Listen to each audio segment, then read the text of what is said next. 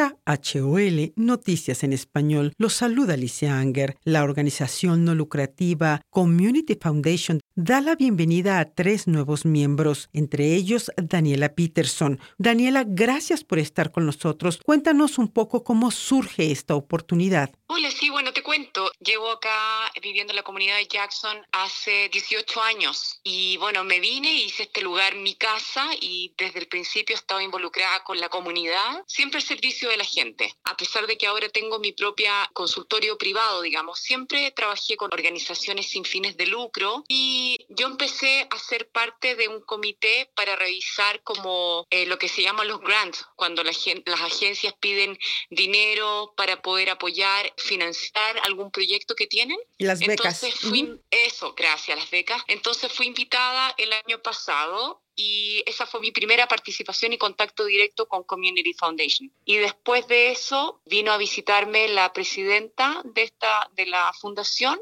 y también como una persona, digamos, de la junta directiva. También vinieron a verme y me propusieron si yo podía ser parte de la junta directiva. ¿Qué significa como mujer latina representar a una comunidad en una fundación como esta? Primero que todo, siento que ya era una necesidad, porque somos la comunidad latina acá, somos más del 30%, que no es un número menor. Eso significa que 1 en 3 personas somos latinos, entonces necesitamos representación, necesitamos ser validados y valorados dentro de la comunidad. Entonces, que me hayan invitado, primero, esta es una agencia y una organización muy grande, muy importante, es como, yo le llamaría como la madre de todas las organizaciones, porque siempre está apoyando a todas las organizaciones. Y dije, yo creo que esta es una buena oportunidad para mí, para representar nuestra comunidad, para representar a nuestra gente, a la clase trabajadora, ¿cierto? Y dije que sí, lo acepté inmediatamente. Daniela Peterson, fundadora y directora de Vista Counseling, hoy miembro de la mesa directiva de la organización Community Foundation. Cuéntanos,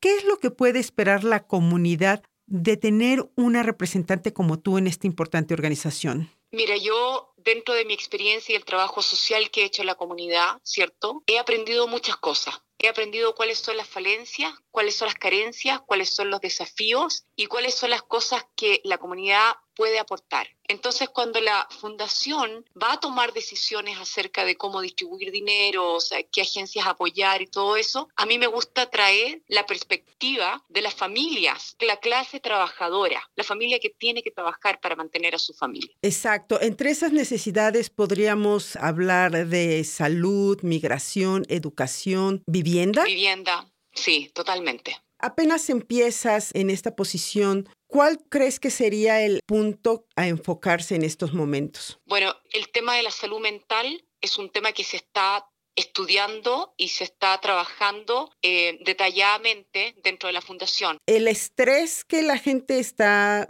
pasando en estos momentos es, por 1, una crisis de salud y 2, de repente se ve que ya no tienen en dónde vivir o sus negocios los tienen que cerrar. Absolutamente. Desde que comenzó la pandemia, la salud mental se deterioró, pero en gran cantidad. La cantidad de personas que empezó a sufrir de ansiedad, depresión, estrés, aumentó, lo cual eso baja la calidad de vida. Entonces, la pérdida de trabajos, ¿cierto? El aislamiento, la falta de contacto con otras personas, eso aumentó los problemas de salud mental. Entonces, por eso se puso un énfasis en eso, porque se vio que a todo nivel socioeconómico, dentro de la comunidad, dentro del país y el mundo, se vio la gente afectada. Por lo tanto, por eso se llevó a cabo, por ejemplo, el piloto del Jackson Hole Pilot, ¿cierto? Donde se daban 6 sesiones gratis a todas las personas.